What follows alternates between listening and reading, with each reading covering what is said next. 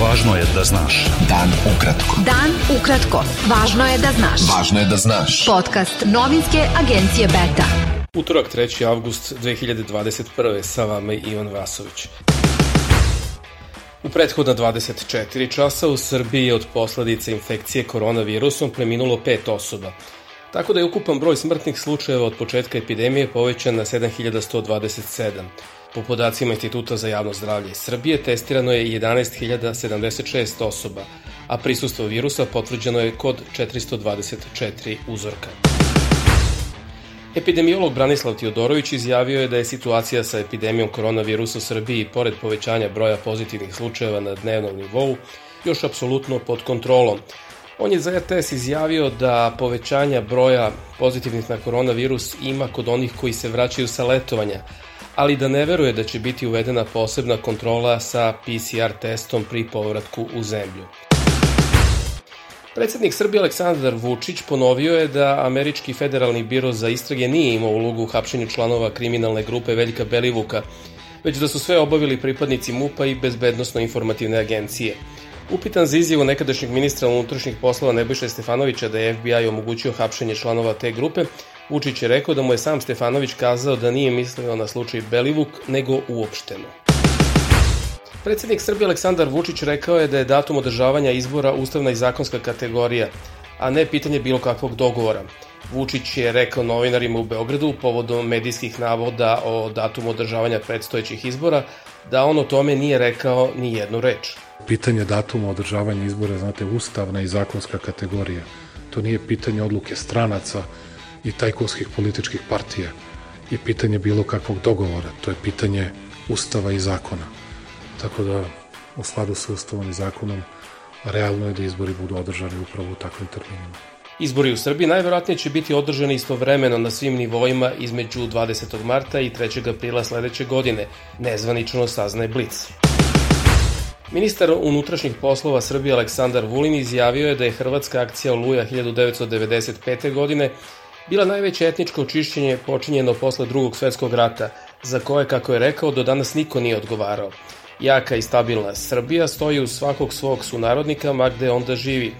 Nikada se više neće ponoviti Oluja i nikada više srpski narod u kolonama neće napuštati svoje domove, mesto gde je rođen, rekao je Vulin posle sastanka sa predsednikom koordinacije udruženja izbeglih i raseljenih Milanom Žunićem.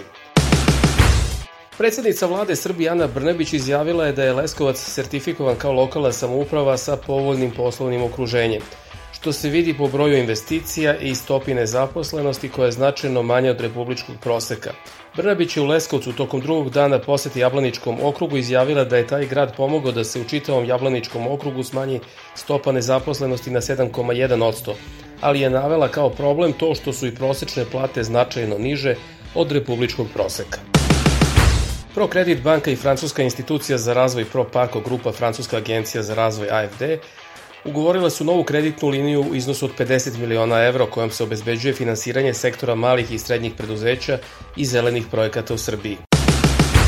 Među stranim firmama koje su investirale u Srbiji uz pomoć subvencija države biće još onih koje će otići kao Geox iz Vranja, jer su to nisko profitabilne industrije i kada im se povećaju troškovi poslovanja sele se tamo gde je jeftinije, rekao je koordinator mreže za poslovnu podršku Dragoljub Rajić. Mnogi investitori su prema rečima Rajića došli zbog jeftine radne snage i subvencija, a kako raste minimalac, to predstavlja sve veći trošak i oni će tražiti na drugoj strani jeftiniju radnu snagu. Beta. Dan ukratko. Budi u toku. Novoimenovani visoki predstavnik u Bosni i Hercegovini Kristijan Šmit razgovaraju u Sarajevu sa članovima predsedništva Bosne i Hercegovine Željkom Komšićem i Šefikom Džaferovićem, dok sastanku nije prisustvovao srpski član Milorad Dodik. Prošle sedmice sam obavešten da će 3. avgusta biti prisutna sva 3 člana predsedništva Bosne i Hercegovine, što se nije desilo, kazao je Šmit novinarima posle sastanka, dodavši da mu je žao što i Dodik nije prisustvovao sastanku. Hrvatski ministar spoljnih poslova Gordan Grlić Radman izjavio je da je funkcija visokog predstavnika u Bosni i Hercegovini ostatak prošlosti i ujedno dokaz za nedostatak demokratije u toj zemlji. Kao relikt neposrednog posleratnog vremena, funkcija visokog predstavnika je danas manifestacija nedostatka demokratije u političkom životu te zemlje, rekao je Gordan Grlić Radman za današnji Frankfurter Allgemeine Zeitung. Otvoreni Balkan, stvaranje ekonomskog šengenskog prostora na Zapadnom Balkanu je izgleda krenulo.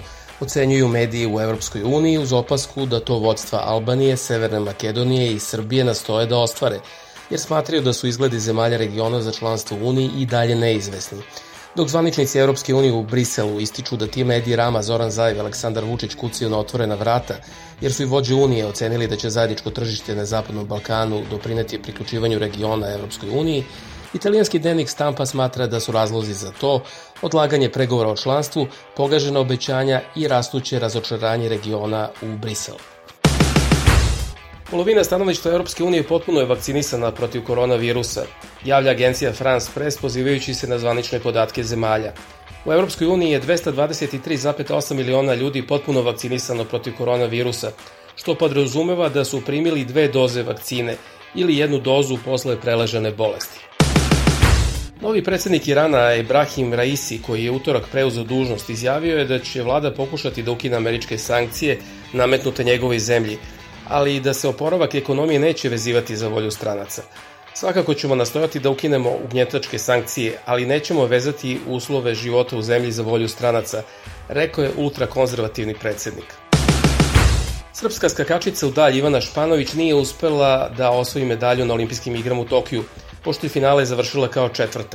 Srpska rekorderka i bronzana iz Rija je najbolji rezultat u finalu ostvarila u drugoj seriji, kada je skočila 6 metara i 91 cm, što je za 9 cm manje nego što je skakala u kvalifikacijama.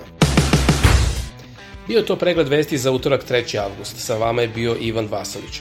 Slušajte nas i sutra. Prijatno.